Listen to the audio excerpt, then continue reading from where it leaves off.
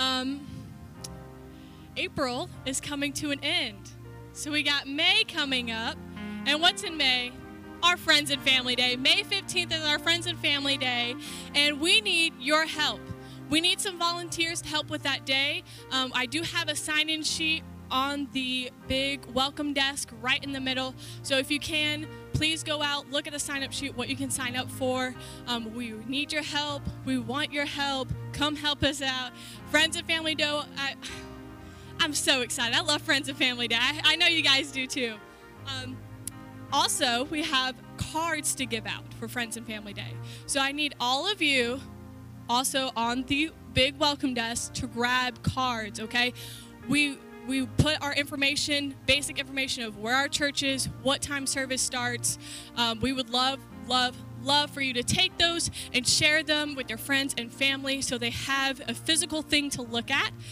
Also, if you're new here at Crossroads, I hope you got a connection card. It just has your simple information, name, phone number.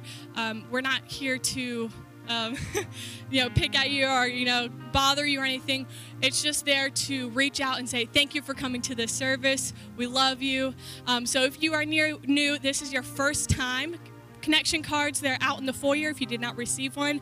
One of our greeters would love to give you one. Fill that out, and we would love to give you a gift at the end of service once you turn it in on the Welcome Center as well. All right. Sorry, y'all. I'm like almost 30 weeks pregnant, so I'm tired. All right, let's stand up, y'all.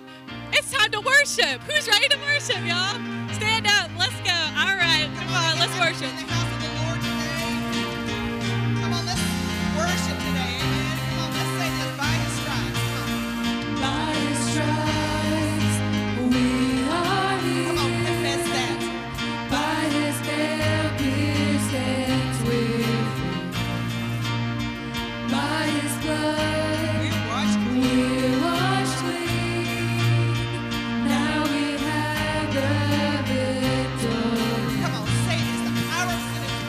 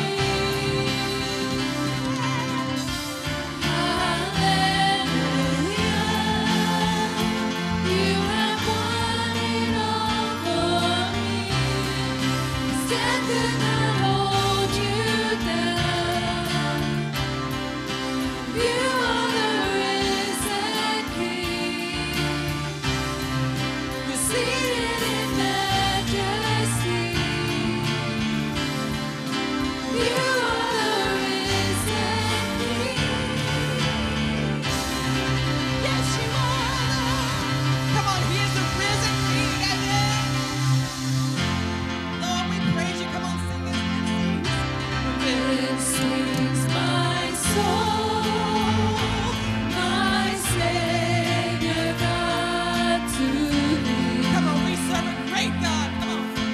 How great thou art. How great thou art. Yes, Then sings my soul, my Savior God to thee. come on, do you believe He's great? How great thou art. How great thou art. Then sings my soul, my Savior God to thee. How great thou art. Yes, Lord. How great thou art. Then sings my soul, my Savior God to thee. How great thou art. How great thou Come on, one more time, and sing. art. Let me hear the voices. My soul, my Savior God to thee. Come on, sing it right to Him. How great you are, Lord. How great thou art. How great thou art. Then sings my soul, my Savior God to thee. How great, come on. How great thou art. How great thou art. Oh, come on, just give Him some praise in this place. Lord, you are so great. There is no one like you, Lord. There is no one like you, God. There is no one like our Lord. There is no one like you, God. Let's say yes, Lord. Yes, the world. Will bow down and say you are God.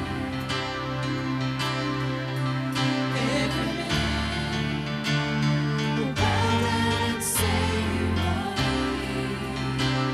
Come on, every knee. So let's start right now. Why would we Come on, sing wait? to the King of Glory. King of glory, fill this place. I just wanna be with you. I just wanna be with you.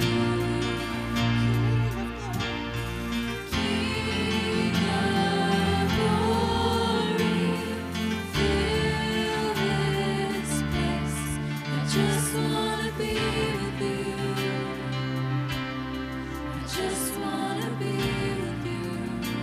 Come on, one day every knee will bow, every tongue will confess that this great God we just sang about is the King of Kings. He is the Lord of Lords. You know what? I don't want to be forced to do it. I don't want to do it because everybody else is doing it. I do it because I know what He's done for me. And I'm so grateful. He is so good. He's been so good to me.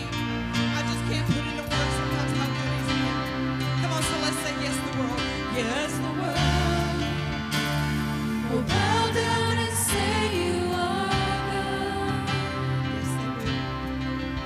Every man will bow down and say you are. Come on, I'm going to do it right now. Are you? So let's start right now. Why would we wait? Come on. We can praise you now in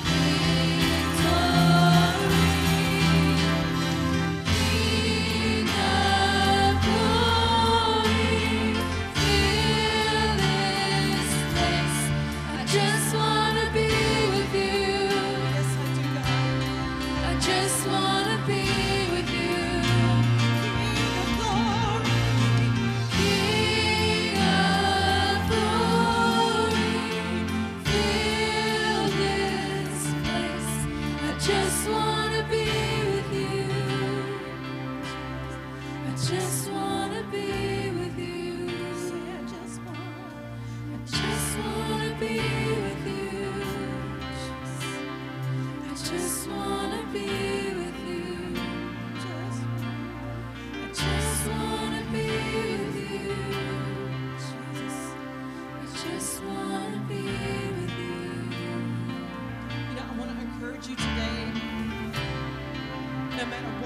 going through in your life, you can worship through. You say, what does that mean? What does that mean, worship through? It means no matter what you're feeling. Come on, it's not based on a feeling. The word says that your heart is deceitful above all things. You know what that means? You're not always going to feel like worshiping. I don't always feel like worshiping. Sometimes we get up here, we've been here since 8:30. I've been here since 8 o'clock. I don't really feel like worshiping. I don't feel like it. You go, oh, what is she talking about? You know, it ain't about feelings. My feelings do not negate what God has done for me. My feelings do not negate his worth. He, of all things, sent his son to die on the cross for me so that I could be saved and live in eternity with him. And that I can live in a life where I can claim my healing. And that I can claim peace in the middle of chaos. And that I can claim grace and mercy when I need it most. That is why he is worthy. That is why I worship, not because I feel like it. Not because everything in my life is perfect. Not because I see rainbows and unicorns when I wake up in the morning. No, that's not how this thing works. This is real. This is real life. And God knows what you need. He knows what you're going through. He knows how you're feeling. He has been there. We don't have a king and a savior that doesn't know how we feel. He knows. So when you need him the most, when you feel like it the least, I want to encourage you to just worship Jesus. Just focus on him. If you don't know what to think about, sing these words on the screens. That's what they're there for. And you know what? Feeling follows behavior. My daddy told me that. He said, you behave in the way that you need to, and the feelings will eventually come. Anybody in here married? Do you always feel perfectly in love? Don't lie. No, you don't. But what? It's a commitment. So what do? You still act married. You continue to treat your spouse with love and respect even when the feelings aren't there. This is a commitment. This is a relationship with Jesus Christ. The God of the universe is our Father. He has adopted us as his own. So even when we don't feel like it, we do it anyway. And eventually the feelings come. Because he is an amazing God. He is the King of glory. He is the King of this universe, and he cares about you. He cares about you this morning. So let's just be with him during this few minutes together. Let's just be with him. Be in the moment. Don't think about anything else. Don't pull out your phone. Just be in the moment. Think about the words on the screen. Sing along. Even if you don't think you can sing, sing. Worship Jesus. And I promise you, the feelings will come. And if they don't, guess what? He's still God. He's still going to take care of you. He's still going to provide for your needs. He's still going to heal you. He's still going to set you free. He's still God. Regardless of how we feel. Regardless of how we feel. Sing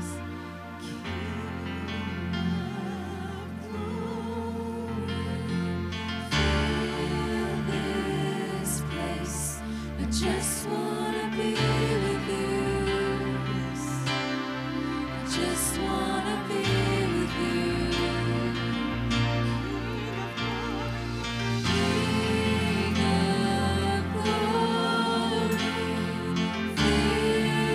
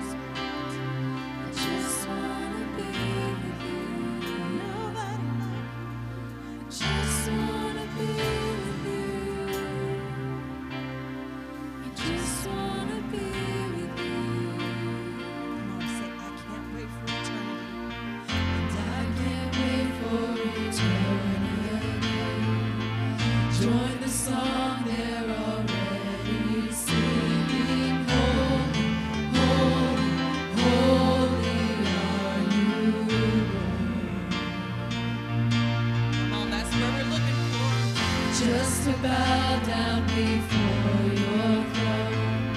See your face, I'll cry out because you're holy, holy, holy are you, Lord. I say Jesus.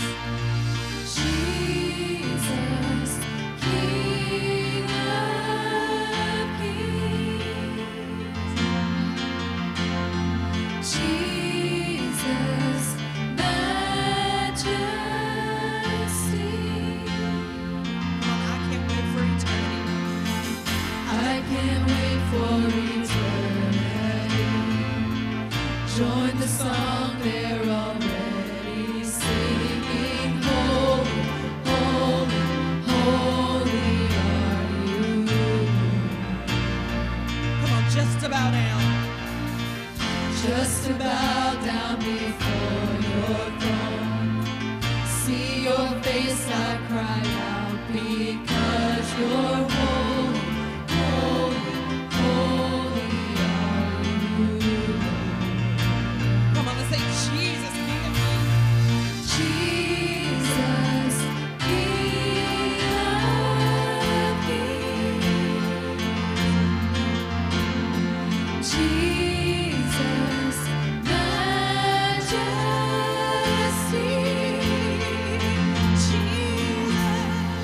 Jesus, King of Kings.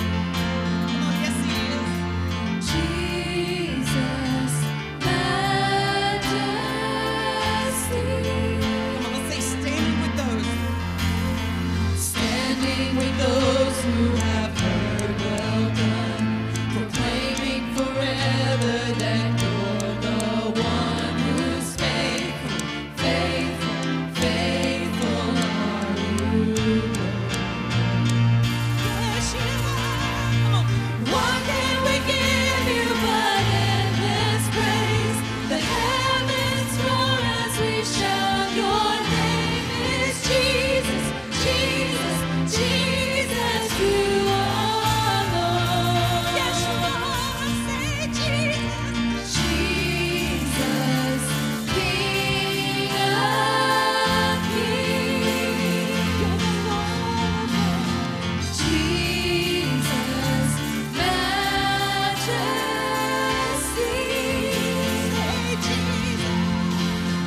Jesus, King of Yes, you are. Jesus, Majesty.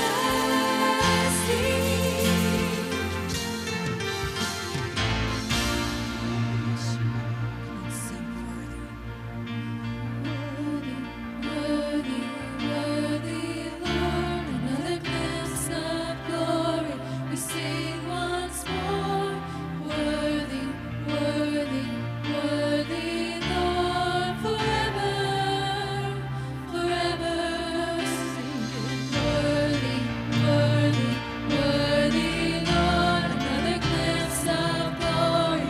We sing once more.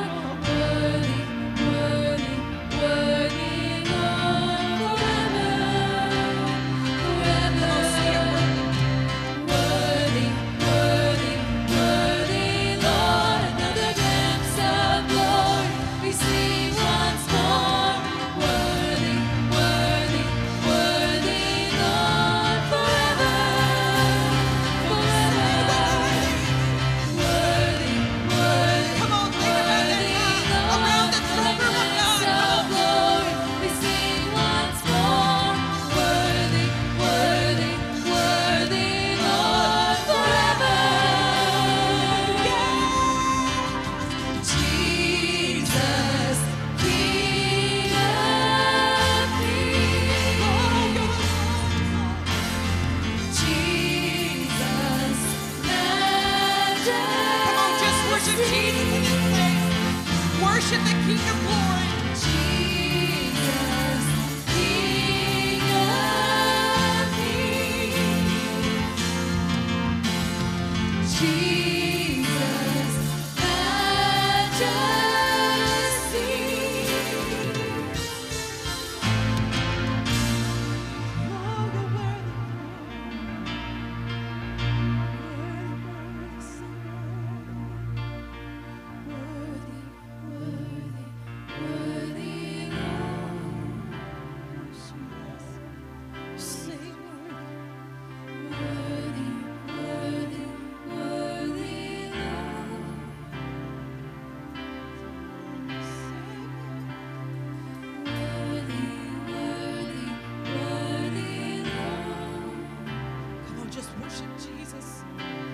worship Jesus.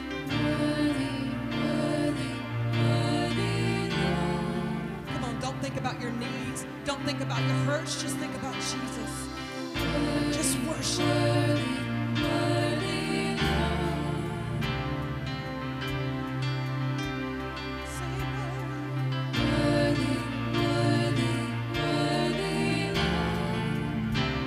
Let's join the angels.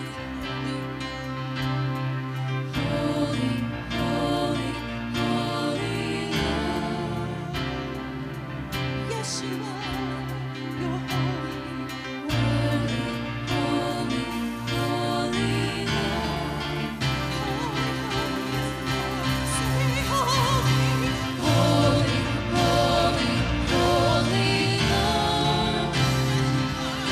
You are holy,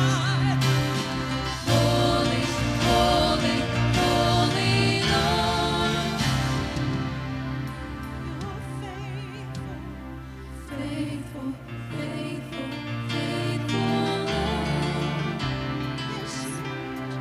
Yes, you are.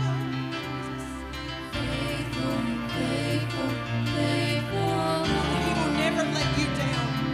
He will never leave you. He's faithful. He's faithful. You're faithful.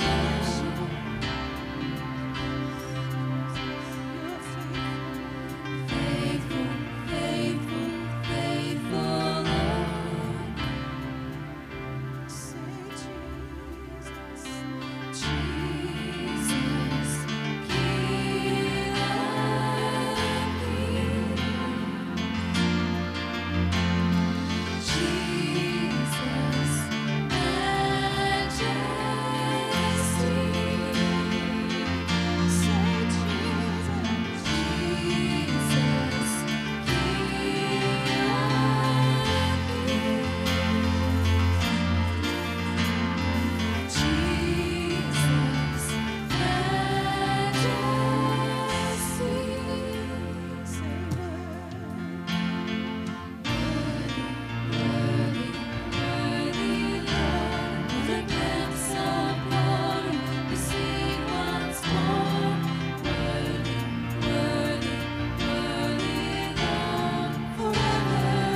Come on, sing it right to him. Tell him he's worthy.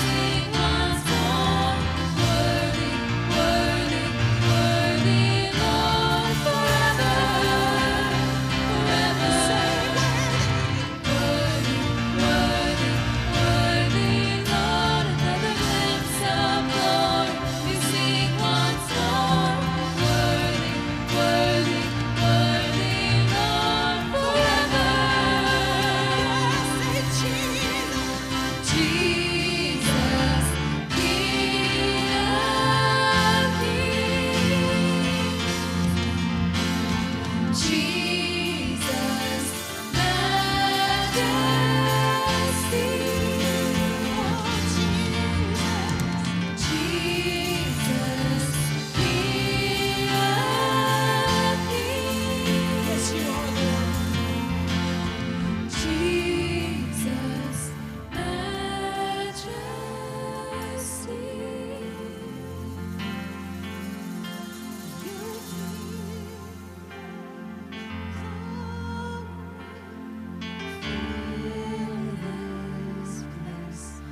Just wanna be with you. Just wanna be with you. King of glory, fill this place. I just wanna be with you. I just wanna be with you. Come on, his presence is here for whatever you need. Say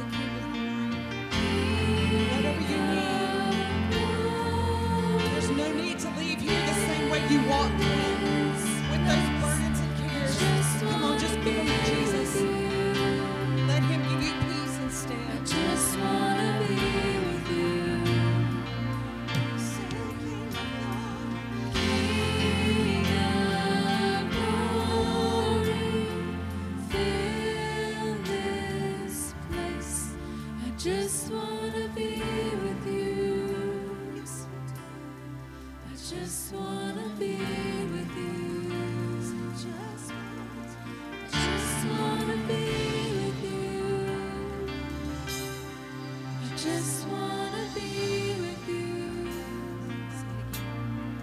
Just wanna be with you. I just wanna be with you. 'Cause you're worthy,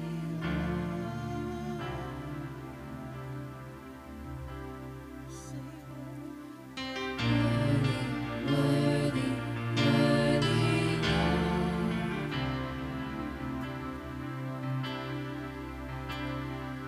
worthy, worthy,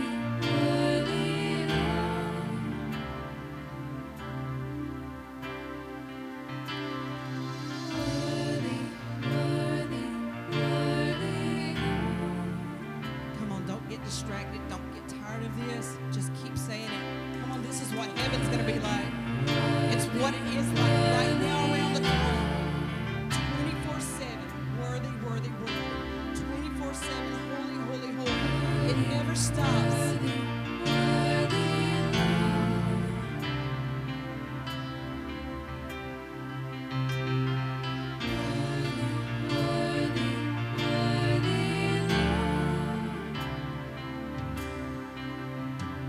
Yes, you are God.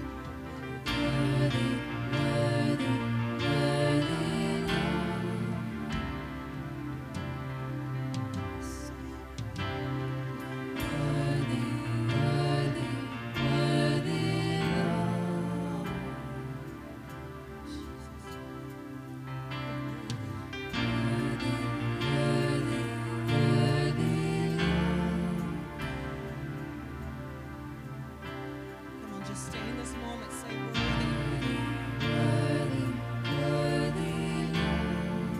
Don't fear silence. Don't fear the quiet. Come on, just stand in His presence.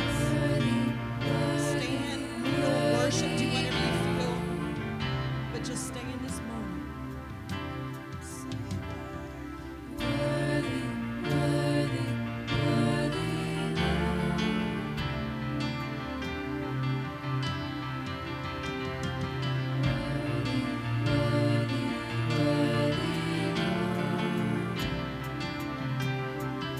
Jesus, Jesus, Jesus.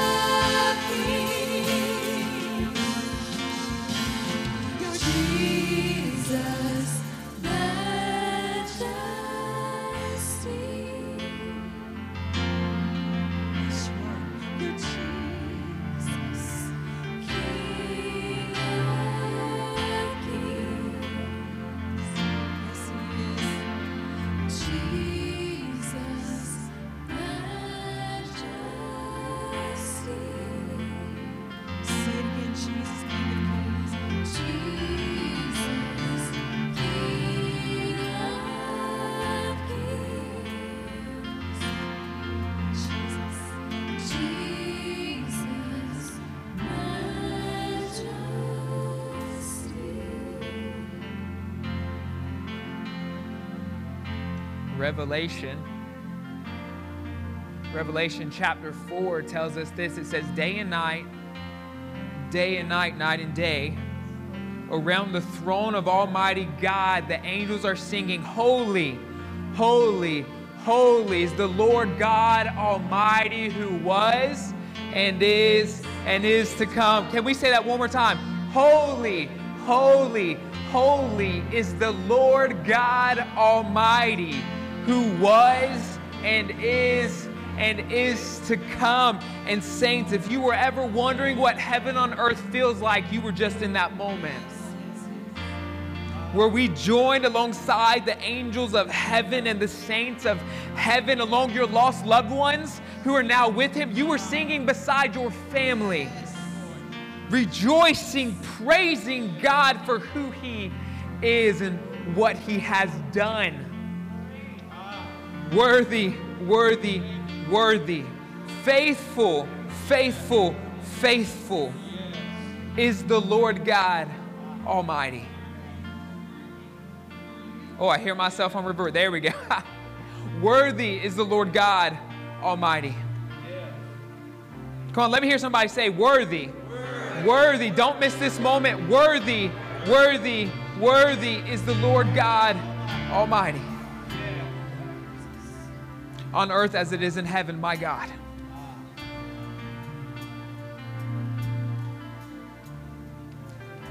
Holy Father, as we transition into our next level of giving our tithes and offerings, Father, I just thank you for this moment.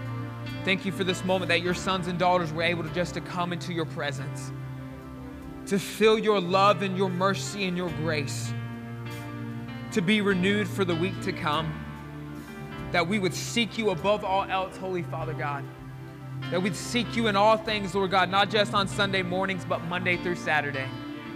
That we would sit in your presence and join with the saints and angels of heaven singing, holy, holy, holy is the Lord God Almighty, who was and is to come.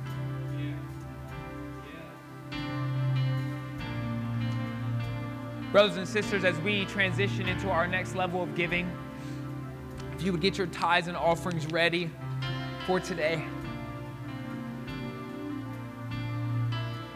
You can stand as you get your tithes and offerings ready, as we normally do. We're going to read our giving passage.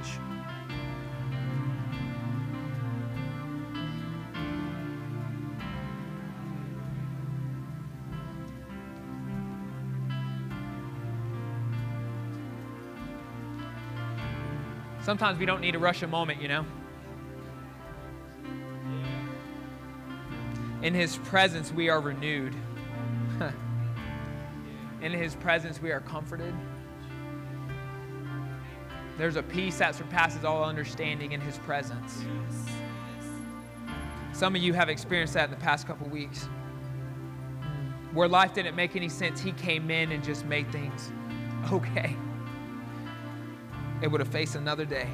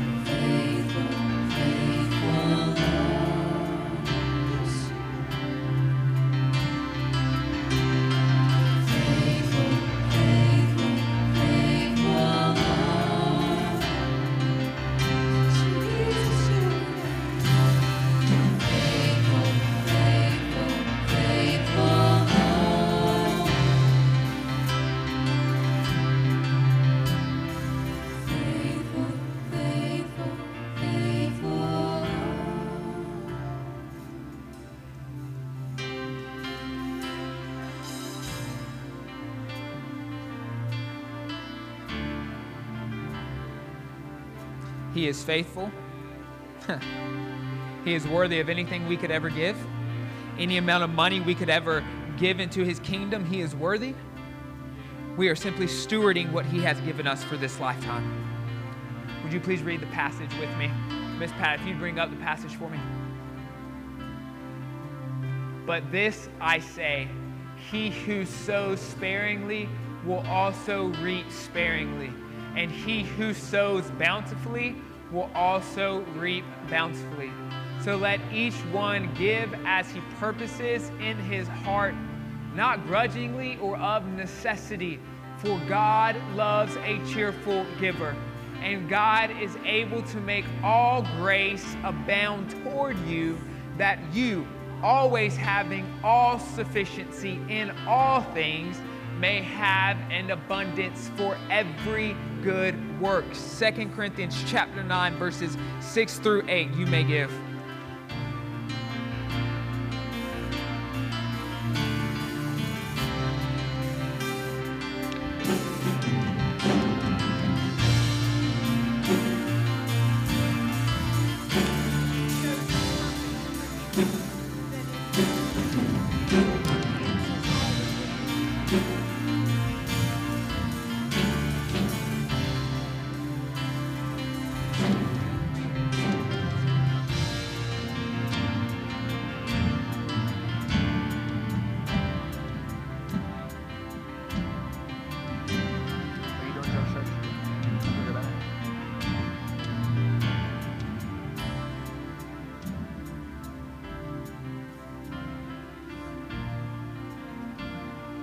At this time, Children's Church may be dismissed with Pastor Serena waving at you guys in the Crossroads shirt. Children's Church is now dismissed.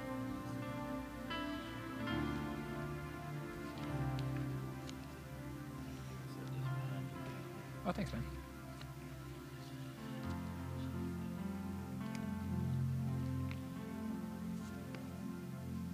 We love his presence in this house. That's why I'm here. I don't know why you guys are here, but I come for him. Just to experience him. Just to know him. Golly, just the honor of knowing him.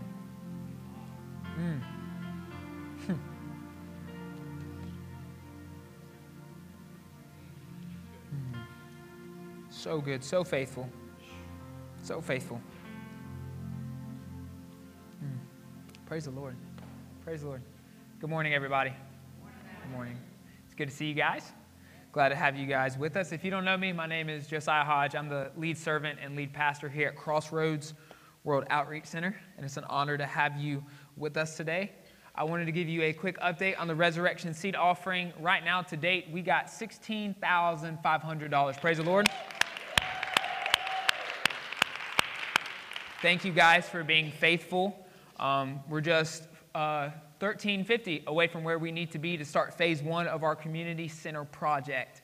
And so if you are still wanting to give towards the Resurrection Seed Offering and the Lord is laying it on your heart, please feel free to continue to give. That was not a one-time thing. I personally am still giving to the Resurrection Seed Offering because I know what the Lord instilled in this church for a vision to impact West Columbia shall come to pass if we remain faithful. And so I'm not giving up on that dream. I'm not discouraged. I'm absolutely encouraged. $16,000 is a lot of money. So praise God. Praise the Lord that he is blessing you and you are blessing us, and then we are able to be a blessing to others because that is what it is all about. Thursday is our golf tournament. Who's excited? Who is taking part in the golf tournament? Who's playing? Who's actually playing in the golf tournament? Kenneth's playing. Nobody else? No one else in here? Bradley? All right, cool. Well, yeah, he's the winner, the only one playing. He wins the contest. The golf tournament is on Thursday, so I am super excited about that. Remember, all proceeds. Miss Pat, what are y'all up to now? 24? We're close to 24. Which they already surpassed what they wanted to do in the first place, so praise God. I'm going to tell you what, when Pat Mobley and Dawn Cole get their minds on something, it shall come to pass. Those are two strong, determined women. Praise God for them. And so all of that is going to Turbyville Children's Home to do repairs for the children, which I think is a beautiful cause, because Scripture says true religion is taking care of widows and orphans in their times of need. And so I pray that we are truly seeking God and fulfilling the Scriptures through that. Don't forget, May 15th, coming right around the corner, is Friends and Family Day. I'm excited because it's Hawaiian themed, so all of you come in your Hawaiian shirts. We're going to have leis and everything. It's going to be a good time. Wear flip-flops if you want to. Yeah, I give you permission. Wear flip-flops to church. I mean, look how I dress. It wouldn't be anything different if you did, so it's fine. But invite your friends, invite your family. We have the invite cards on the old welcome desk right there in the middle where the t-shirts are. So take those, start giving them out to your friends and family because we are super excited. The first one we did in February was a huge success, and we pray, the Lord blesses us again through that. Who enjoyed Easter Sunday? Man, that was awesome. It was awesome. We had such a good time. I want to encourage you that there were 9 salvations and rededications on Sunday. So that's super. Let's hear it. Super encouraging to see people respond to the gospel of Jesus Christ, because that's what it's all about. That's why I'm here, man. That's the whole reason for me being here. And I think we've been in this series for like 7 weeks. Every time I feel like I actually do a series, it just kind of lasts forever. But I pray that this has been beneficial to you. It's been beneficial to me as I have been serving. Can I just ask you guys, this is just a request from the Real Church who meets in downtown Finley Park. They are having a real bad problem with people who have meth addictions attacking the other elderly homeless people. And so on Bible study on Wednesday in the park, we had a couple people come who had been beat up pretty bad by a group who's running around and just kind of stealing and beating people up and taking their things. So would you stand with me and join me as we pray over them? I've been praying over them all week because it breaks my heart to know that these types of things are happening in our city to defenseless people who have nothing else. So if you'd raise your hands to heaven as we pray, hedge of protection over them. Holy Father God, we pray over the Real Church of the homeless church that meets in downtown Columbia. And Father, I just pray a special hedge of protection over them as they are living in conditions we could never imagine. Living on the streets, not knowing if they're going to wake up the next morning, not knowing if they're even going to have their possessions they went to sleep with. And so, Father God, we just pray a special hedge of protection that anyone who would come against them to physically harm them would not even be able to get near them. Holy Father God, I pray your protection of your angels would surround them, Lord God, that they would cover them, that even if that inclination in their minds would come upon them to attack, their mind would automatically be changed, knowing that that is wrong. So, Father, we just pray protection over our brothers and sisters. Lord God, give us a sympathy in our hearts for them to help, to truly help. Father God, and just please protect them, Father. Watch over them. You know your daughters and sons who are trying their best to follow you, Lord God. So, Father, we just pray you protect them and watch over them. In your mighty name we pray. Amen and amen. Thank you, guys.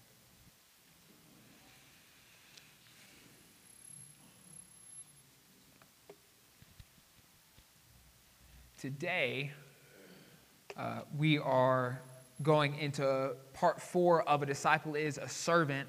And today is faithful stewards. Faithful stewards. If you remember last time, which was like 3 weeks ago that we talked about faith plus works, that your works show what you truly believe. What you put your hands to shows what you truly believe, and it shows what you believe about God. If you believe God is a provider, you will also be a provider. If you believe that God is a protector, you will be a protector. And so we had talked about that. But leading into this week, we're going to go to a passage that I have actually heard weaponized before to condemn people. But that is the opposite of what I want to do with this passage today. I want to encourage you, and I want to challenge you, and I want to equip you for the days to come. That is, my heart is not to entertain you, but to equip you, because life is hard, and we need to know how to cling to the things of God and to truly stand. And so if you'd please stand with me as we read our passage, as is our custom. We're going to be in Matthew chapter 25. Matthew chapter 25, verses 14 through 30. A little bit of a bigger passage, but it'll all come together. Matthew chapter 25, verses 14 through 30. Again, this is Jesus speaking. It will be like a man going on a journey who called his servants and entrusted his wealth to them. To one he gave 5 bags of gold, to another 2 bags, and to another 1 bag, each according to his ability. Then he went on his journey. The men who had received 5 bags of gold went at once and put his money to work and gained 5 more bags. So also the one with 2 bags of gold gained 2 more. But the one who had received 1 bag went off, dug a hole in the ground, and hid his master's money. After a long time, the master of those servants returned and settled accounts with them. The man who had received 5 bags of gold brought the other 5. Master, he said, you entrusted me with 5 bags of gold. See, I have gained 5 more. His master replied, well done, good and faithful servant. You have been faithful with a few things. I will put you in charge of many things. Come and share your master's happiness. The one with 2 bags of gold also came. Master, he said, you entrusted me with 2 bags of gold. See, I have gained 2 more. His master replied, well done, good and faithful servant. You have been faithful with a few things. I will put you in charge of many things. Come and share your master's happiness. Then the man who had received 1 bag of gold came. Master, he said, I knew that you are a hard man, harvesting where you have not sown and gathering where you have not scattered seed. So I was afraid and went out and hid your gold in the ground. See, here is what belongs to you. His master replied, you wicked, lazy servant. You knew that I harvest where I have not sown and gather where I have not scattered seed. Well then, you should have put my money on deposit with the bankers so that when I returned, I would have received it back with interest. So take the bag of gold from him and give it to the one who has 10 bags. For whoever has will be given more, and they will have an abundance. Whoever does not have, even what they have will be taken from them. And throw that worthless servant outside into the darkness, where there will be a weeping and gnashing of teeth. Father God, I just pray that your word does the work today, Father. I just pray you speak through me. You pierce our hearts, pierce our ears, pierce our minds. Let us hear and receive today, but to be encouraged to go out and serve you and to be faithful in all things you have given us. In your mighty name we pray, Jesus. Amen and amen. Amen and amen.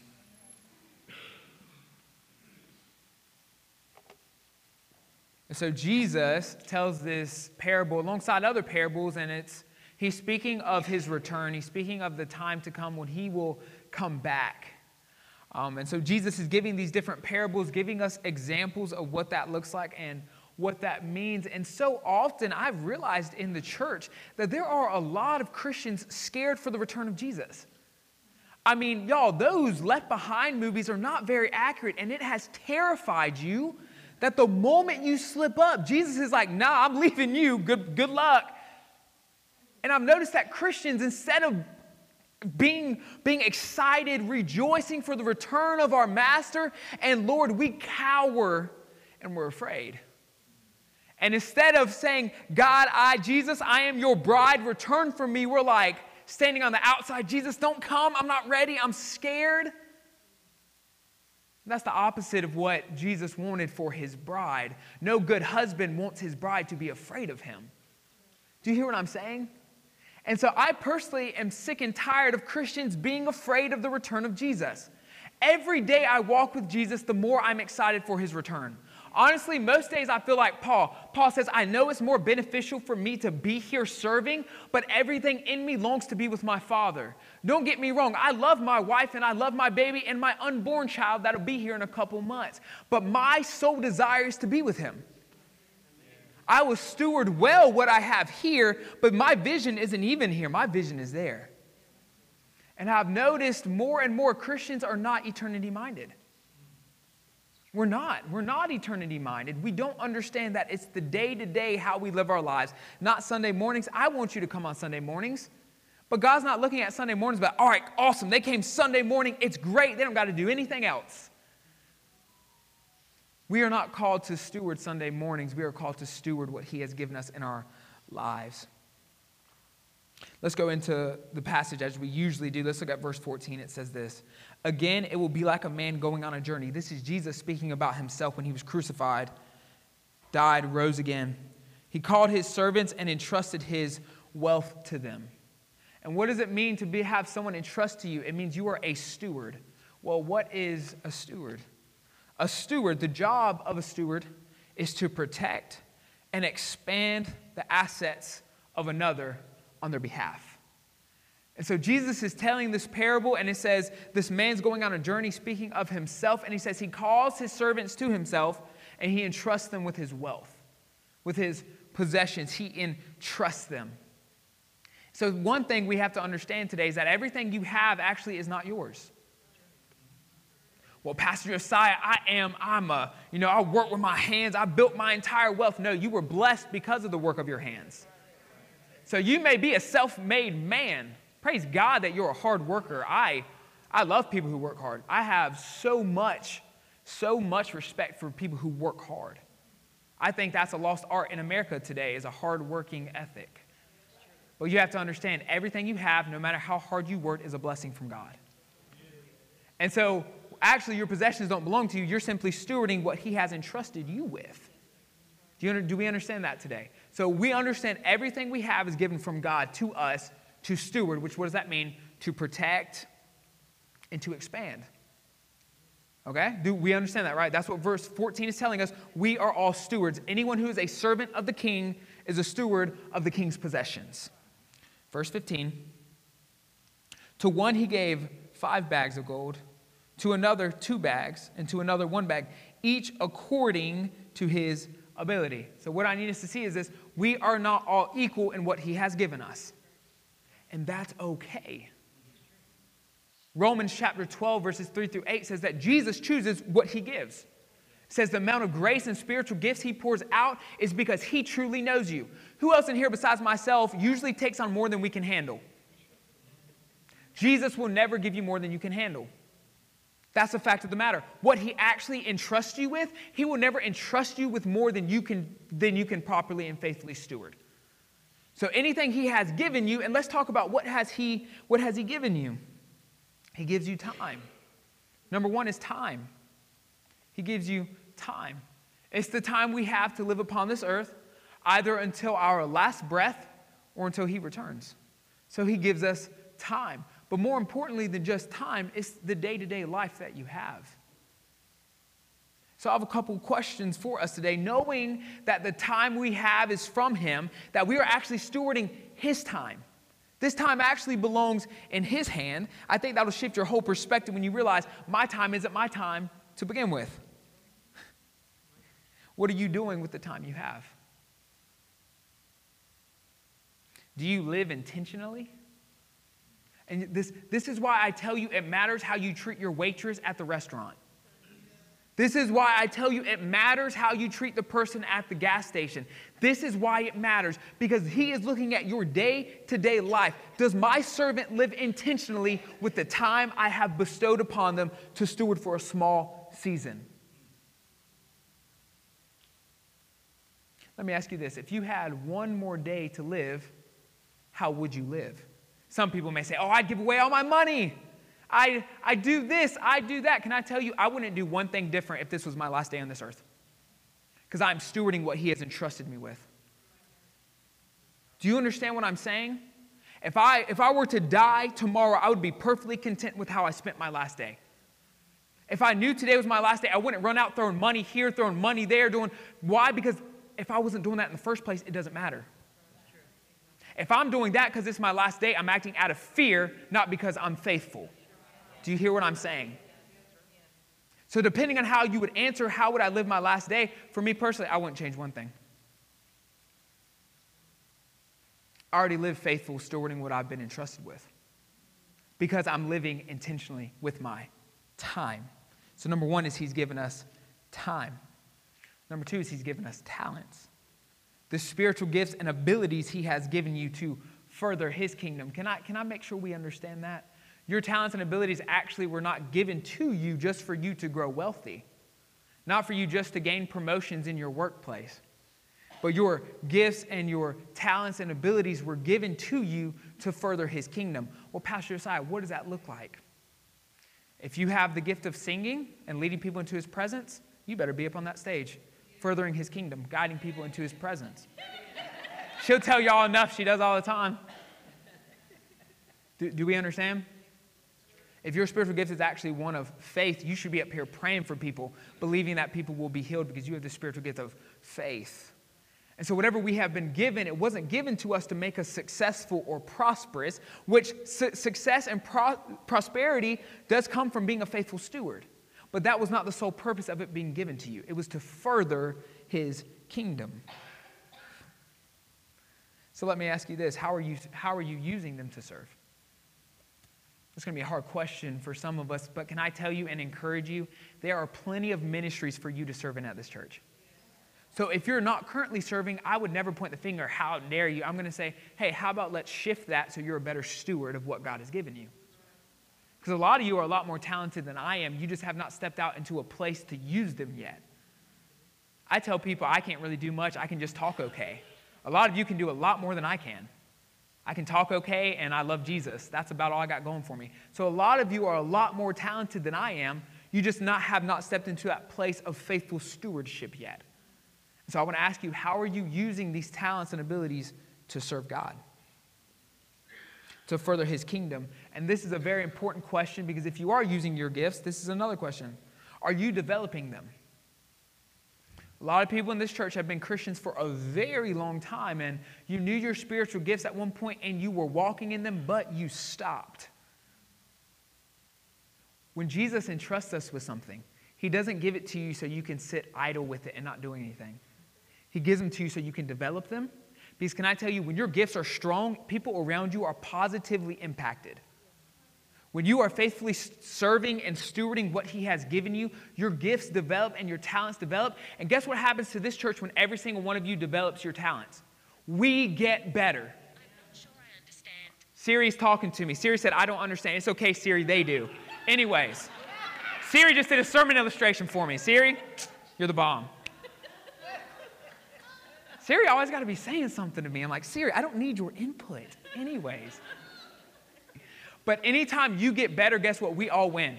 We all win. Every single one of us win when you get better. Not me. Yes, I pray y'all get better. Y'all win when I get better. But I'm telling you, every single one of you, every time you get stronger, every time you develop your gift to the next level, what does it mean to develop? It means you are walking in that. Daily, living intentionally day to day to use your gifts. But every time you develop your gift, we all get better. We as a church get stronger. We as a church are more impactful every single time you guys develop your gifts. Number 3, it's treasures. Now, what are our treasures? Some people are going to be like, oh my gosh, I can't believe he talked about this. Treasures are our financial resources. Because we're not afraid to talk about money in this house. These treasures are your financial resources. That's what this category is. Obviously, when it says store up treasures for yourself in heaven, he's not talking about money, okay? But the 3 categories that he has entrusted us with is our time, our talents, and our treasures. Your treasures are your current financial resources. Do we understand this? And so your money isn't merely for your enjoyment. Oh, man. It makes some people mad at me. But for kingdom advancement. I need you to hear this. Your money is not merely for your enjoyment, what you can buy, what you can have, but it's actually intended for kingdom advancement. This goes back to what Jesus told us. Jesus said, you're not all going to have equal time. None of us in here will live the same amount of years, the same amount of hours, the same amount of minutes, and the same amount of seconds. We don't all have equal time here. Do we understand this? We don't all have equal talents. All of us, that's the beauty of being the body of Christ. A body needs fingers, a body needs eyes, a body needs feet. We all have different talents to make up the body, but we all don't have the same financial resources. God has blessed some of you to be business savvy, and you know how to make money. Some of you are numbers people. That's beautiful. And some of us have a lot more financial resources than others. But the fact of the matter is this. Are you giving into the kingdom? I know it's popular, and I know it's uncomfortable, and some people may not come back to this church because Pastor decided to talk about stewarding money. But listen, I know it's popular in American culture to hoard money. Like, man, we stockpile and stockpile and stockpile just because we're afraid something may happen. Like, literally, it's usually out of fear that we stockpile money. Oh, well, what if this happens? Well, what if this happens? Well, what if God called you to give a lot of money to a church? And so we get so caught up on the what ifs that we don't usually steward our money well. Can I tell you, I used to be that way. I am not a rich man by any means. by any means possible. But I used to hold every bit of money to myself because I was scared I was going to lose it or something was going to happen. I wouldn't have enough to provide for my family. But y'all, I'm telling you, in this season, I'm still not a rich man by any means. But I'm giving more in this season than I ever have. Why? Because I'm not afraid of the what ifs. Because I know even in the what ifs, God's going to provide every single thing I need. So while I may not be a rich man, every time I get surplus coming to myself, guess where that surplus goes? In this house, because I believe what we're doing here. And some people, oh, the pastor wants my money. I don't get your money. What? That is such a crazy thought process. My money is actually going back into this place.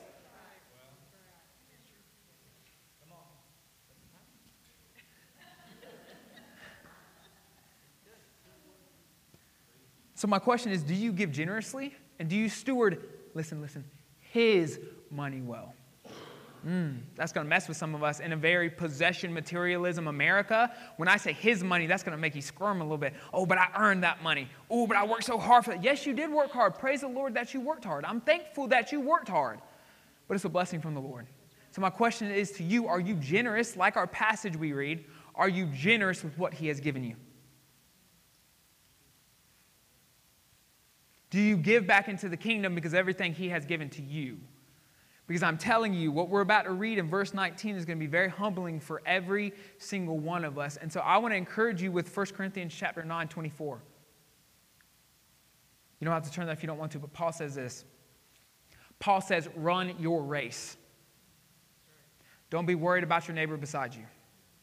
They have a different race to run than you do. Don't worry about your friend down the street. They have a different race to run than you do. But the important part about running your race is you have to know your route. Do you understand what I'm saying? If I see Brian's route and I start running his route, well, then I'm not running my race. So if I'm so focused on what Brian's doing, I don't see what God has me and where he has me. I'm actually running a route that was not prepared for me. I'm running, but I'm not running the route that was prepared for me. Do you understand what I'm saying? Run your race. What does that mean? That means know yourself. Use your time wisely. Use your talents wisely. Use your treasures wisely because Jesus has entrusted you with what you have for a purpose. So I want to encourage you to run your race. Listen, hear me out. Comparison is a killer of discipleship. If you look at Pastor Josiah, why am I not where Pastor Josiah is? Maybe Jesus did not entrust you with what he entrusted me with. And so instead of running your race, following your level of discipleship, you're so focused on me, you stopped running and now you're just walking, and you're not even walking on your own route. So I need us to understand, know yourself. Intentionally look inside yourself. Think about your day-to-day life. If there are things you need to do better, guess what? Do better. I believe in you. I believe all of you. I believe in every single one of you. Live more intentionally. If you realize you're not using all the talents you have, guess what? Today's a new day. You can use those talents today. And if you have not been given generously, well, guess what? Today is a new day. You understand that's the beauty of having breath in our lungs. We can make a change at any point. Let's look at verses 16 through 18. This is simply the faithful stewards versus the unfaithful steward. Let's look at the difference of what happened. So Jesus, right? Jesus gives them these things, their time, their talents, and their treasures. And Jesus entrusts them. It says Jesus went away. Let's look at verse 16. Let's look at what the faithful servant does. He says, the man who had received 5 bags of gold went. Do you understand? He went at once. What does that mean? Instantaneously, when he knew what had been entrusted to him, what did he do? He went and used it. He put it into action and put his money to work and gained 5 bags more. So also the one with 2 bags of gold gained 2 more. Okay, do we see verse 16 and 17? What does a faithful steward do?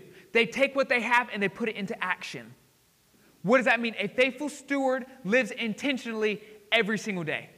And can I tell you, it's hard to live intentionally every single day. But that's the point of intentionality. You have to think about it to do it. Do you understand what I'm saying? And so as soon as faithful stewards understand what they have received, they take it and they use it.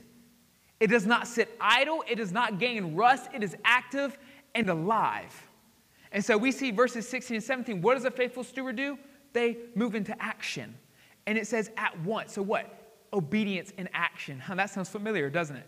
Obedience in action. So not only do they understand, but they obey and they put that obedience into action.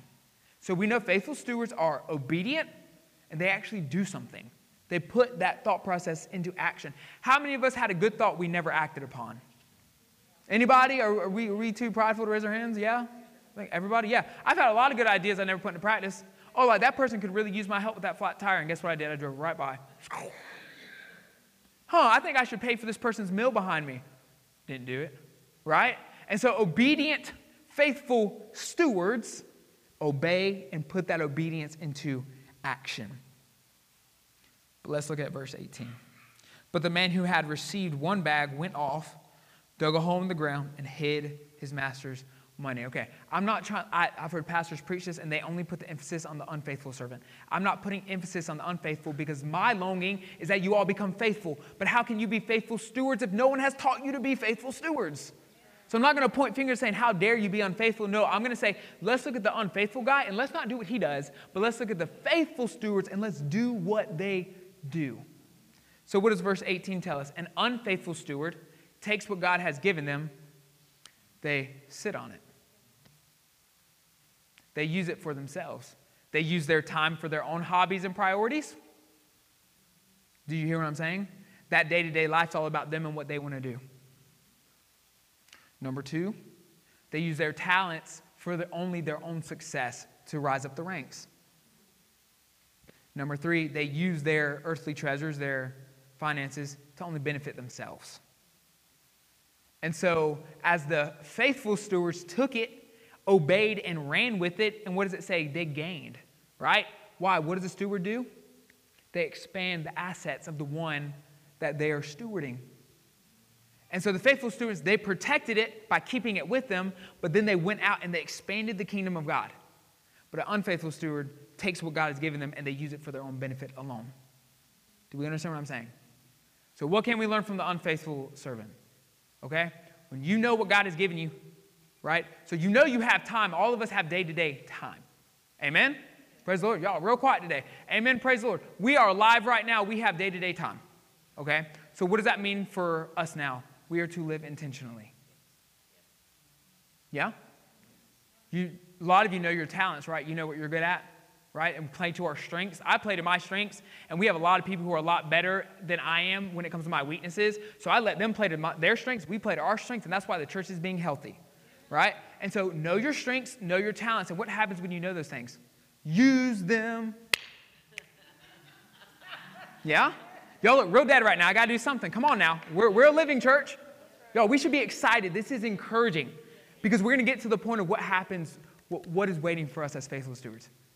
We're working up to it. You hear me? We got to get somewhere today. You hear me? We're getting somewhere today. Yeah? Yeah? Can I see some teeth? Yes. Okay, never mind. I give up. But listen, and with our earthly possessions, can I tell you something about this? I'd told this story before, but a lot of you are new, so you don't know the story. Right whenever I found out that Ezra was actually coming along, we didn't know, then we found out Serena was pregnant, and guess what happened? I lost my job. I had no monies, none. I had none. I paid rent, and I completely wiped out all of my accounts in 3 months, paying car payments, insurance, housing, everything. I had fully wiped out my accounts. And I was losing my mind because I had just found out a baby was on the way. I started panicking. I'm telling you, I had never been so filled with anxiety in my life. Literally, I'm pretty sure I started bawling so bad. But in that season, while I was freaking out, I just felt the Lord tell me to keep tithing. And I had no money. I literally had one more. I had $1,300 left in my account. Literally, y'all, no lie, $1,300, and that was all for rent. That's all I had left is to pay next month. And the Lord told me, keep tithing like you were before. God, how the heck am I supposed to tithe $500 out of $1,300? How am I going to live? How am I going to provide for my pregnant wife? How are we going to have anything? And man, I struggled for days, and it took everything in me to send online that tithe. I was freaking out. A week later, literally, my rent is coming around. Freaking out. God, you lied to me, God. I'm like, you lied. Now I'm going to be homeless. Like, thank you, God. Is Miss Johnny still in here? Miss Johnny? Your husband walks up to me and hands me $500. The exact amount I needed to pay my rent. Had no idea. Didn't know what I love. Mr. Johnny, I love you. And I love Mr. Junior.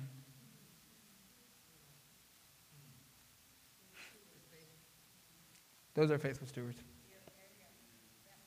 And in my moment of need, God sent the people I needed in my life to give me exactly what I needed. No, not a penny more, not a penny less, exactly what I needed in that season. So can I encourage you, if you're freaking out because of money and you don't think you can pay your tithes, you can't afford not to pay your tithes. I've known a lot of people lose their houses and they didn't pay tithes. I know a lot of people who didn't even have the money to pay their rent, tithed, and God provided everything they needed. So no, this is not a money scheme. I'm not trying to get your money. It doesn't even come to me. My gosh, it doesn't come to me. It goes into ministry, what we're doing here, and God pours in and blesses us because of that. So we are to be faithful stewards over our treasures. Verse 19, let's look at this. It's going to be encouraging for some of us. Now, someone's going to be like, oh my gosh, this is terrifying, but once we get over, I need you to see this. Verse 19. After a long time, the master of those servants returned and settled accounts with them. So I need to tell you this. Jesus is coming back. Praise the Lord, he's coming back. My gosh. This world is crazy. I don't really want to be a part of it all that often. I'd love for Jesus to come back. But until then, we're going to be faithful stewards. And we're going to see a lot of other people come into the kingdom of God because we're faithful. I believe that. But the fact of the matter is, it says that the ruler came back to settle accounts. Do you see he came back specifically to settle accounts with those he entrusted with what he gave them? So this is the fact of the matter.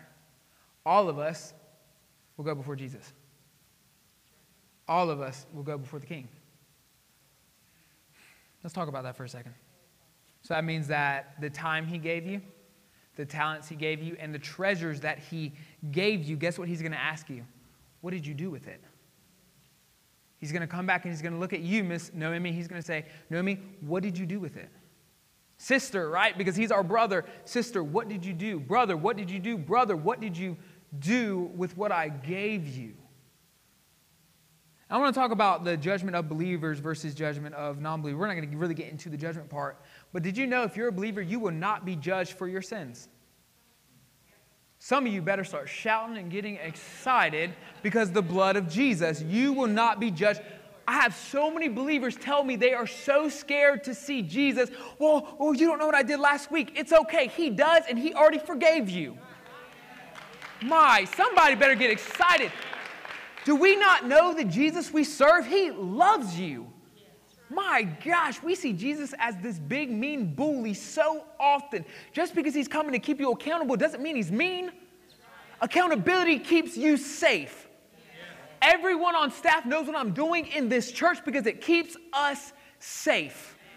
So Jesus' accountability is not to condemn you, it's to protect you. Man, some of y'all need to see.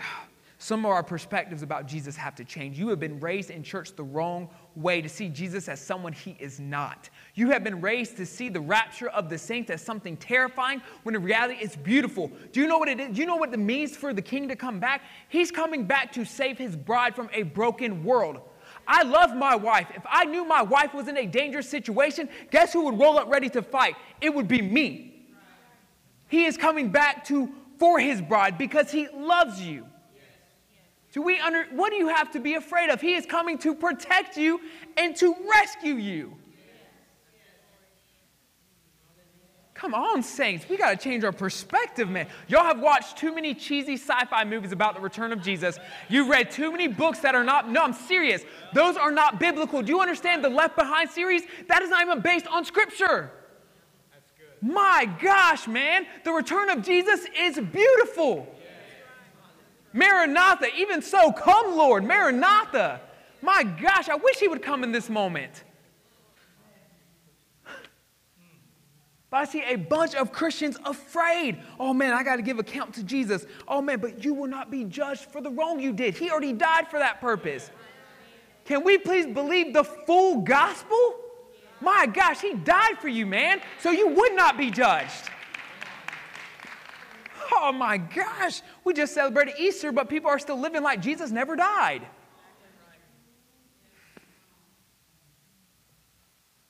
So the fact of the matter is believers will be judged upon their sin because they have not put their faith in Jesus. Jesus said, I did not come to condemn the world, but those are already condemned who do not believe in me. The only thing, listen, you condemn yourself if you do not believe. He does not condemn you. Isn't that crazy to think that we are our worst own enemies?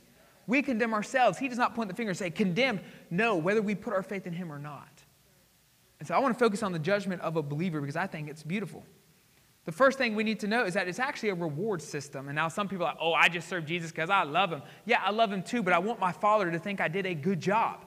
And I would love some blessings from him too. Why wouldn't I? Listen, my earthly father is the best father on the planet, and I pray every day that I make my own earthly father proud. But way more do I hope I make my heavenly Father proud. Do you know that good fathers give good gifts? Jesus said that. Yeah, so why would I be like, oh, I serve Jesus, I don't want any gifts. Okay, give them to me then. I'll take them. You don't want your rewards? I'll take them. My gosh, why do y'all act so pious all the time? Listen, you don't want your rewards? I'll take them, man. Because I'm doing everything I can to hear that good and faithful servant when I pass on. Man, I long to hear that more than anything else. That is my motivation in this life, is to hear, well done, good and faithful servant, good and faithful steward.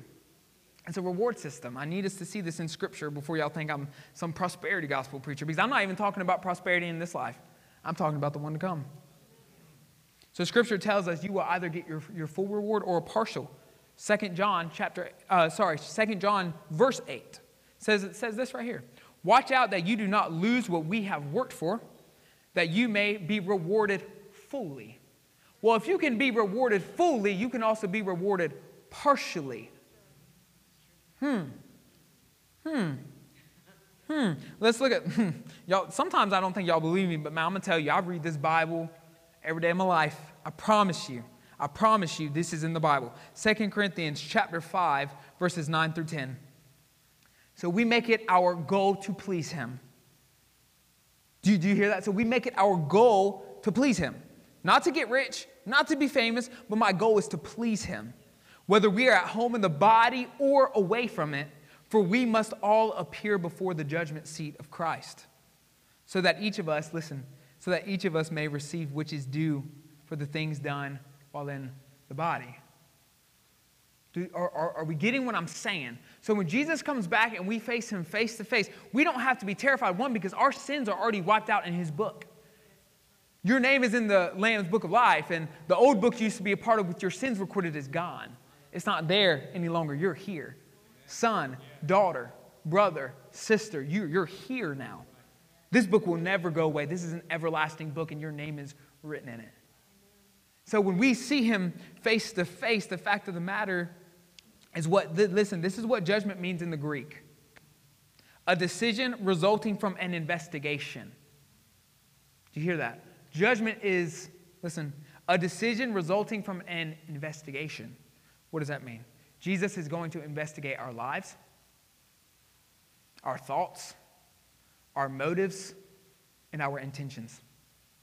So what does that mean? That means when you face Jesus, you cannot lie to him because he's already done a thorough investigation of everything you've done, everything you've thought, your intentions, and your motives. That's not to scare you. Do you understand? That is, the Bible was not written to scare you. The Bible was written to encourage you and exhort you. And so what does that tell me? Instead of being afraid that he's going to do an investigation into my life, simply live a way that he will be proud of. So often I feel like we act like we're criminals running from the police. It's like, don't let Jesus know what you're doing. Clean it up when he comes, but just keep running. Keep running from him. Don't let him know what you're doing.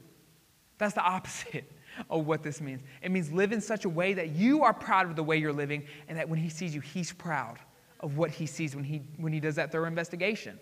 And the fact of the matter is you're already innocent. No matter what you've done, his investigation shows that you're innocent because of what he did. So now what is he looking at? He's looking at all the good things you did, and he's saying, well, why did they do it? Let's look at Scripture. 1 Corinthians chapter 3, verses 10 through 15. By the grace God has given me, this is Paul, I laid a foundation as a wise builder, and so someone else is building on it. But each one should be careful with how they build. Do we see that? Be careful. Paul has laid a foundation. We're about to find out who it is. For no one can lay any foundation other than the one already laid, which is Jesus Christ. Okay? So Jesus is the foundation. What is he specifically talking about? The church. He's talking about believers, talking about faithful stewards, his servants, okay? So Paul is referencing the church, and Jesus is the foundation. The author and finisher of our faith. He's the foundation of the church. He's the pillar. He's the strong foundation that we are built upon, okay? So he's saying if anyone comes into the church and is building something, it has to be based in Jesus first. Your motives and intentions have to be to please Jesus. Everything has to be to please Jesus. I don't care what you're building. If the motive or intention is not Jesus, let's see what happens. If anyone builds on this foundation using gold, silver, costly stones, wood, hay, or straw, their work will be shown for what it is. So what does that say? It doesn't matter how good it looks on the outside. Jesus will determine the true intention and motive of it. Because the day will bring it to light. Jesus is the day. He is the light that shines in the darkness. It will be revealed with fire. God's judgment is called fire. It refines and cleanses and purifies.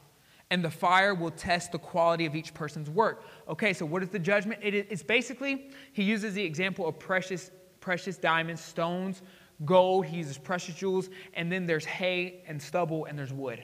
Well, what happens whenever gold goes through? It's refined. It's made pure. Well, what happens when straw goes through? It's burned up. And so he is saying it doesn't matter what it looks like from the outside. The fire shows what it truly is. You know what happens if you take straw? You can spray paint it gold. That don't mean it's gold. Do you understand what I'm saying? We can disguise a lot of things as something that they are not. And so what Paul is saying is that when it comes before the throne of Jesus, Jesus is the fire. He's the judge. And when it passes before the light, everything will be truly revealed. Okay? And the fire will test the quality, what does it say, of each person's work.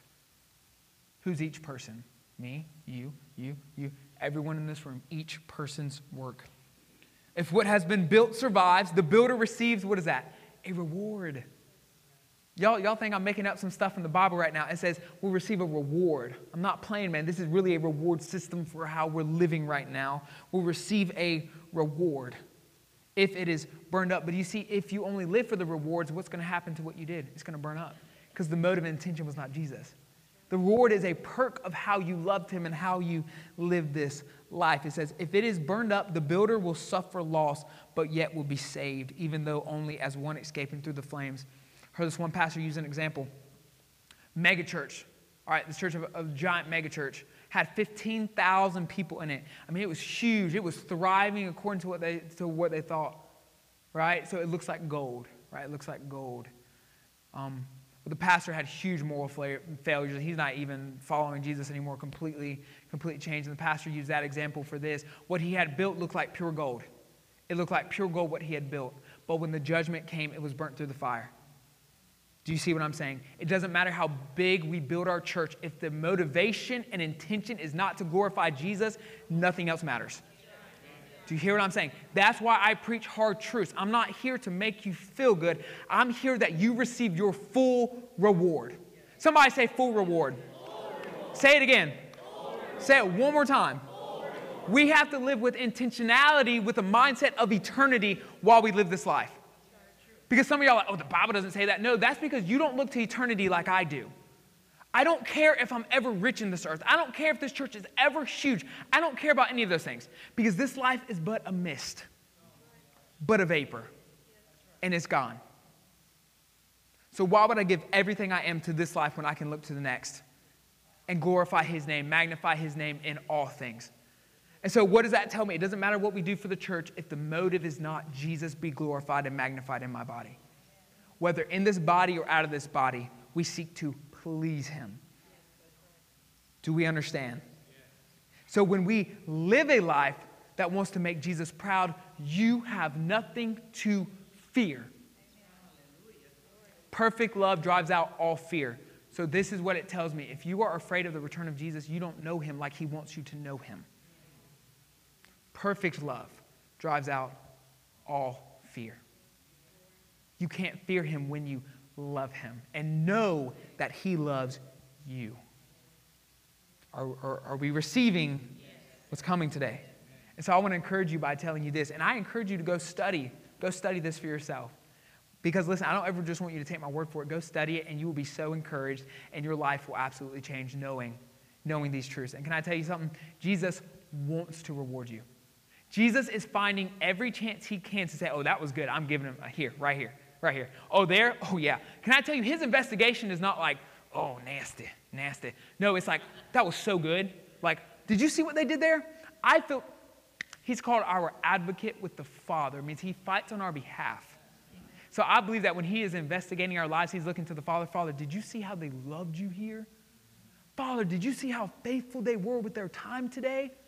My gosh, if we would stop making God the big bad grandpa in the sky and understand that while we were still sinners, he sent his son to die for us. Why? Because he loved us.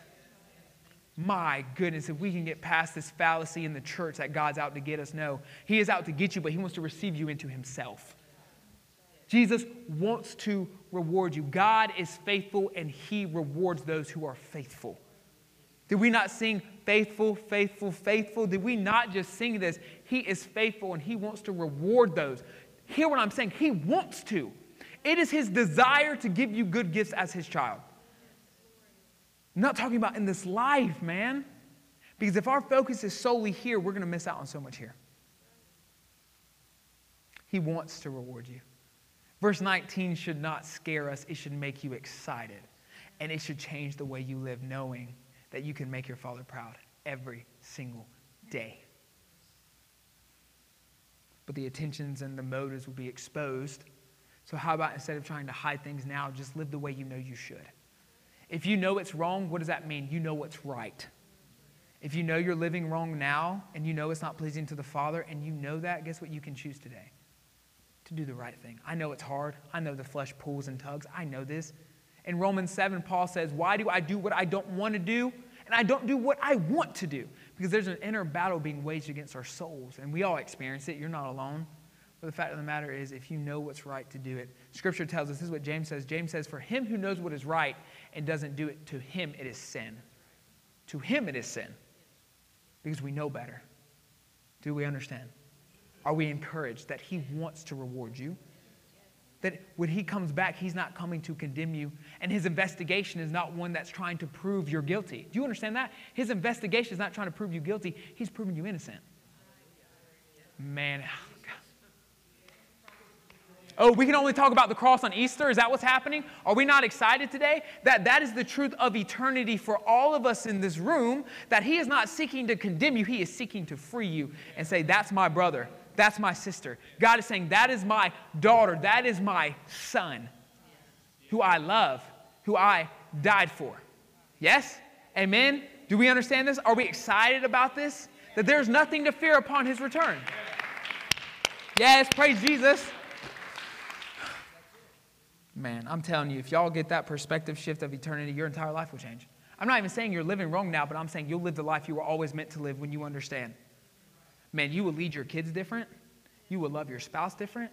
Because listen, can I tell you, you will never scare someone of their cell phone. Jesus calling? Hello? He's on the main line. Yeah. No, if you better answer that if it's Jesus.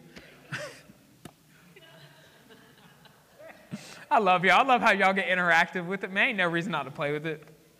I mean, nobody's here to perform, and it's what it is. But I'm telling you, man, you will never scare anyone into loving God.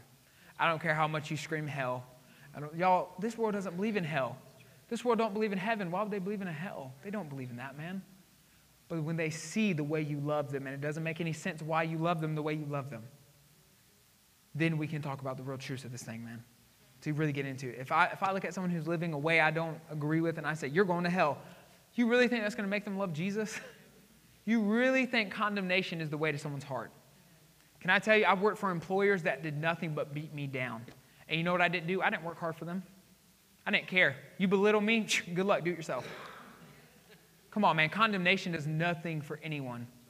My gosh, man. Lead them to Jesus, because Jesus isn't even condemning them. It's their choice that condemns them or not. Do we understand what I'm saying? Love people. Love people well. Steward what he has given you. And church, let's get excited for the return of Jesus. Not because, listen, I've heard people be preaching, yeah, and God's going to condemn the world. I'm like, how about instead of pointing fingers, you go out and love them so more people can come with you? What? How about instead of hating people who are different than us, we love them so then maybe they can get to know Jesus and come with us? My gosh, since when have we become the judge of the world? I mean, oh, look at them, they're disgusting. How about instead of calling them disgusting and pushing them away from the church, you love them so they come to the church? We have so many fallacies in our mind about the return of Christ that we've turned it into a weapon. I heard this one quote say, we are busy trying to arm Jesus and he's busy trying to disarm us. We want to make Jesus this big, bad, mean guy coming for all the bad people. He's coming for all the bad. Well, guess what? You're a bad person too. You forget where you come from? You forget what you did last week? You're a bad person too. If it wasn't for Jesus, we'd all be messed up, man. All of us, every single one of us. I don't even know why I said all that. Anyways, praise the Lord. But listen, this should excite you more than anything, because look at Jesus' reply in verses 20 through 23 to the faithful. And I want to put some energy into this. I thought we just read through it and we're just kind of like, oh, okay, whatever. No, listen to the excitement. Because listen, do you know they come before Jesus and they're proud of what they did? Because can I tell you, Jesus doesn't expect you to steward anything else besides what he gave you. So if you steward what you have, you know yourself, guess what? You can run before Jesus and say, Jesus, look what I did. Like, Jesus, look, you see the excitement in my face? Because I know I am exactly where he has me in this season, and I know if he were to come today, I could run before him and say, Jesus, look what I did. Like, Jesus, look what I did with my time. Like, look at that. Jesus, look what I did with the talent, the little bit of talent I do have. Jesus, look what I did with what you gave me. And Jesus, look what I did with the treasures you gave me. Look at it. Look what I did. Let's read that in that light. So Jesus comes, and look. The man who had received 5 bags of gold brought the other 5. Master, he said, you entrusted me with 5 bags of gold. See, I gained 5 more. Listen, can we read excitement into that? He's not scared to come before Jesus. He is so excited to come before Jesus because he knows he's a good master. He knows he's a loving, forgiving master, and he doesn't just see what you did wrong. He sees what you did right. Let's look at verse 21. His master replied, well done, good and faithful servant. Do we see the exclamation point? That means Jesus was excited. Do you understand? Jesus was not mad. He was excited. His servant came, did well, and he wanted to reward him. He wanted to encourage him. You have been faithful with a few things. I will put you in charge of many things. Come and share your master's happiness. Can I just read that again? Just close your eyes. If you love Jesus, just close your eyes and picture him coming back and saying this to you.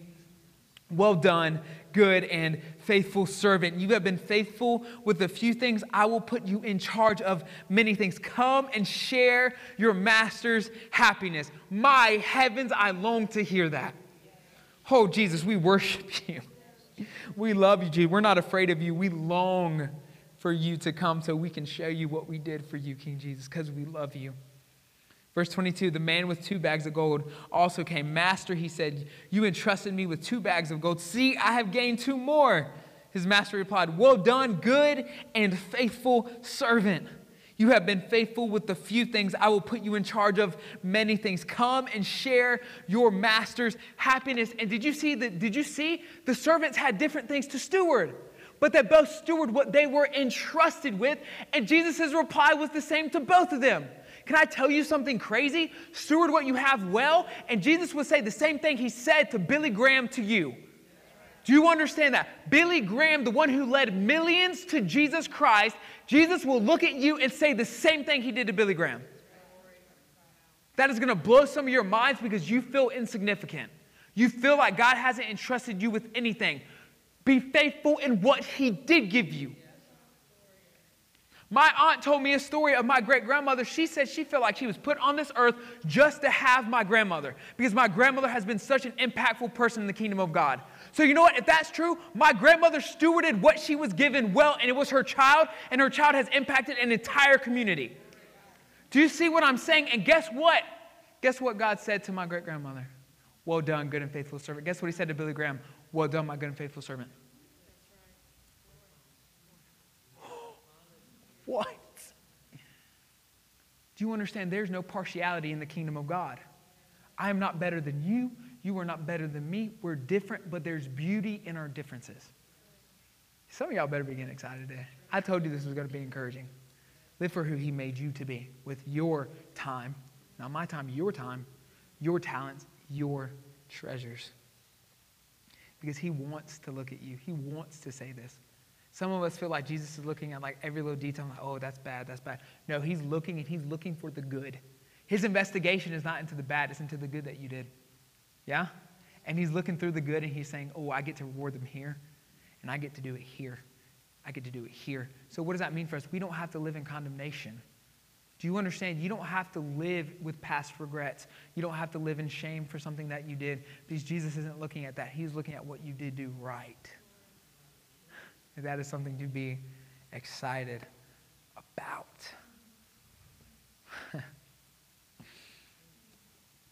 And these faithful servants, no matter how much they were given their full reward. Do you see how he says, enter into my happiness? My gosh, could you imagine the Lord saying, enter into my joy, my peace, my love, my presence, enter in. Come on, I want you here with me. And I love how it said faithful in a little, because, they could have had a ton of responsibilities, but let's be real, no matter how much you have in this world, it's little. We're being honest. If you only live max 80 years, what you experienced was a little point of eternity. Did you know anything divided by eternity is 0? That's how small everything is. 200 years divided by eternity. If you live for 200 years, guess what? He's going to say you were faithful in little, because 200 years compared to eternity is 0. Do you see what he's saying? He's saying in this small span, but listen, what does he say? He says, I will give you much in the next life. Listen, I don't know if y'all have read Revelation 21 and 22 about the new heavens and the new earth, but did you know you will be ruling alongside Jesus Christ? So in this life, you may have worked at McDonald's your entire life, but you were faithful where you were, and you will be kings and queens in the life to come. Oh my gosh, if that's not the gospel, I don't know what is. Are we being encouraged today by this? That while we may experience some things, it's little, and not to diminish what you're going through, but that's encouraging, because if you're faithful in the little you do experience, you will be given much in the life to come. That pain you experience now is going to be nothing. You were faithful even in that pain, even in that sorrow. You were faithful to him, and he will reward that. Man, God. Let's look at verses 24 through 27. But like I said, I'm not really trying to hit on the unfaithful, because I want you to be faithful. And oftentimes, it's not showing what to do, what not to do. It's showing what to do that makes you successful. Verses 24 through 27. Then the man who had received 1 bag of gold came and said, Master, I knew that you are a hard man, harvesting where you have not sown and gathering where you have not scattered seed. So I was afraid and went out and hid your gold in the ground. See, here's what it belongs. And so the unfaithful servant, okay, he was either truly afraid or he was apathetic. Do we understand that? He either didn't do anything because he didn't want to, or he was truly afraid that Jesus was going to come and get him. Can I tell you, both apathy and fear stem from not truly knowing him? If you don't truly know him, you won't do anything because you don't love him. And if you're afraid of him because you don't love him. You don't know him. And so either way, if this servant was either just apathetic, because he calls him wicked and lazy. So if either way, if he was apathetic or truly afraid of Jesus, both of them stem from not truly knowing him. You cannot truly know Jesus and be apathetic. And you cannot truly know Jesus and be afraid of him. So either way, both stem from not knowing him. And let's look at it. He gives excuses and he makes accusations towards God. He says, I was afraid, so I did this, but also you're mean and terrible, so I did this, right? It's excuses and accusations. But what did we just read that the word judgment means? It means an in-depth investigation. Jesus sees through the excuses. Jesus sees through the accusations. He sees through it, and he sees the heart. And so I can make all the excuses in the world why I didn't want to serve. I can make, I was tired. I worked all week. I didn't want to serve. I did all these things. But when Jesus looks at that, he sees through that to the actual motive of the heart. And so I don't want to really zoom in on that, but either way, apathy or truly being afraid both stem from not knowing him. So let's know him today. Let's truly know him today. Because when we truly know him, everything else will flow out of that. And then let's look at Jesus' reply. His master replied, verse 26, You wicked, lazy servant, so you knew that I harvest where I have not sown and gather where I have not scattered seed. Right? So he questions him like, oh, so you know this, right? You know this? This is true? Okay. Well then, right? So he answers, well, what should you have done if you knew these things? You should have put my money on deposit with the bankers. so that when I returned, I would have received it back with interest. So take the bag of gold from him and give it to the one who has 10 bags. For whoever has will be given more, and they will have an abundance. Whoever does not have, even what they have will be taken from them. And throw that worthless servant outside into the darkness, where there will be weeping and gnashing of teeth. So this is what I want us to glean from that. Faithful people get more. Faithful people get more. I mean, God, let's pull some principles and let's not get so fixated on one thing. Faithful people get more. It says, take the one back from him and give it to the one who had 10. Oh, wait, that's not fair. Oh, that's not fair. He already had 10. Jesus says, I don't care. He was faithful. He deserves more. And it says they will have an abundance. You want an abundance? Be faithful. Be faithful. God. And what's the other moral of the story? Unfaithful people lose it all. Can I tell you that's true for anything? If you're unfaithful in your workplace, you will lose your job. Do you hear me? If you're unfaithful in your workplace, you will lose your job. If you are unfaithful in your marriage, you will lose your marriage. Do you hear me? If you are an unfaithful steward, you will lose what was given to you to steward. I'm going to tell you right now, if my bank lost all my money, they wouldn't be my stewards again. I'd switch banks. Do we understand? Faithful people are given more. That's a fact. Unfaithful people will lose it all. That's a fact. It's a fact. So we're not going to get fixated on that. But I want you to know being unfaithful leads to punishment. That's a biblical truth. Being unfaithful leads to punishment. Knowing what you should do and doing the opposite leads to punishment. I'm not going to dive into that because I'm not trying to scare you. I want you to love him. I want you to know him. There is punishment and it is real. I'll tell you that right now. There is punishment. But that is not what he wants you fixated on. He wants you fixated on the rewards that he has stored up for you and is openly giving to you. And what you do with what God has given you shows your heart towards him. So what you do with what he has given you to steward shows your heart towards him. If he gives you talents and you're doing everything you can to further his kingdom, it's because you love him. So what you do with what he's given you shows your heart towards him. It shows you what you think about him. Can I tell you, even if you're 8 years old or 80 years old, you can use what he has given you. Last time I checked, no one ever retired from the ministry in the Bible. Moses was 80, I believe. Moses was 80 years old. Abraham was in his, 50s when he got the call, actually late 50s, they believe. There's no retiring from the ministry. You have time. If there is breath in your lungs, you have time you need to use. If you have breath in your lungs, there are talents inside of you that this church needs. And if you're alive, I guarantee you have some type of earthly treasures to use for his glory. So what we do with what he's given us shows how much we think of him, how much we love him. Faithful stewards will be rewarded. So my encouragement to you today as we are ending, y'all can come up, as we are ending our part of the series on a disciple as a servant, I want you to be encouraged that scripture tells us that nothing we do will be forgotten. In a good way. Jesus says, the Father says, everything you have done for my kingdom, I will not forget. So what does that mean? When you do something like scrubbing toilets and cleaning up the church, God sees that you are stewarding his bride. When you walk by a chair and you pick up that wrapper from a peppermint, guess what? God sees that. And it says, nothing you do will be forgotten. Hallelujah. So I want to tell you, I have not just been challenging you to serve, I'm giving you some encouragement that while you serve, while you use what he's given you faithfully, you are then gaining those rewards from a Father who loves you. Jesus wants to reward you, and the Father is faithful and rewards faithfulness. Will you please stand as we pray and go into one more song? Will you raise your hands to heaven with me if you are willing? Oh, Father, thank you for loving us. It's an honor to even be a steward. It's not a burden. It's an honor to be a steward of the King. What a mighty position to be so close to royalty. Jesus, it's an honor. Thank you. Thank you for your heart towards us. That King Jesus, your judgment isn't one looking for the wrong, but it's one looking for the right that we did.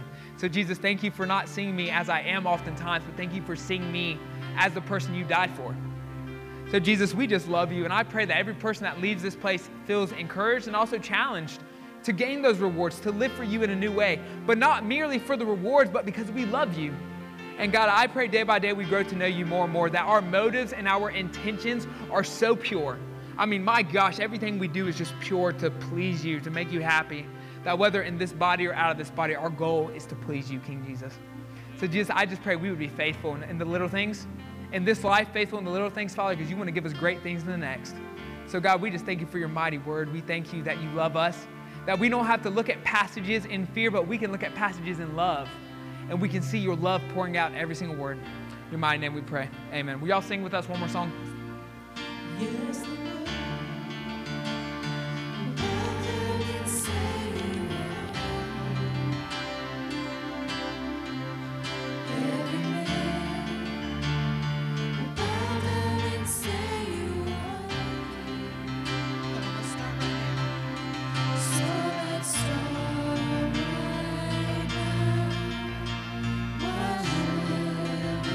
Say we can praise you now.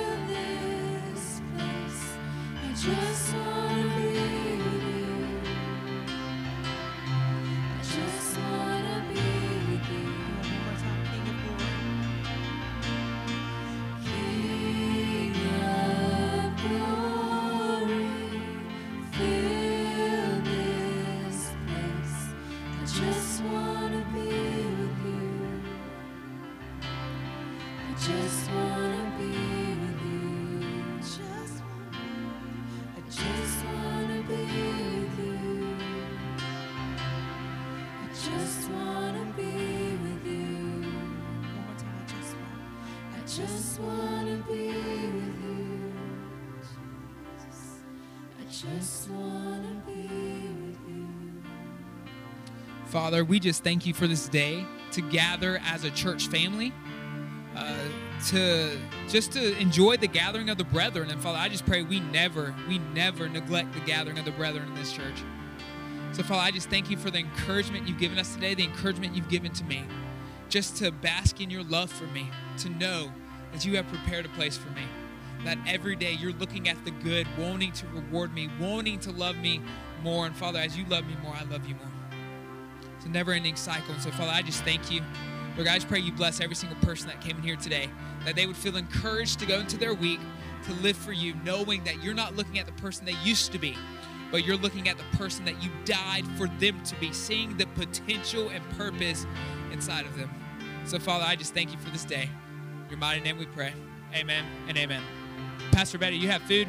There's food across the street. Go receive the blessing. We love you guys. Thank you for being here. Don't forget to grab cards for Friends and Family Day to hand those out to your friends and family.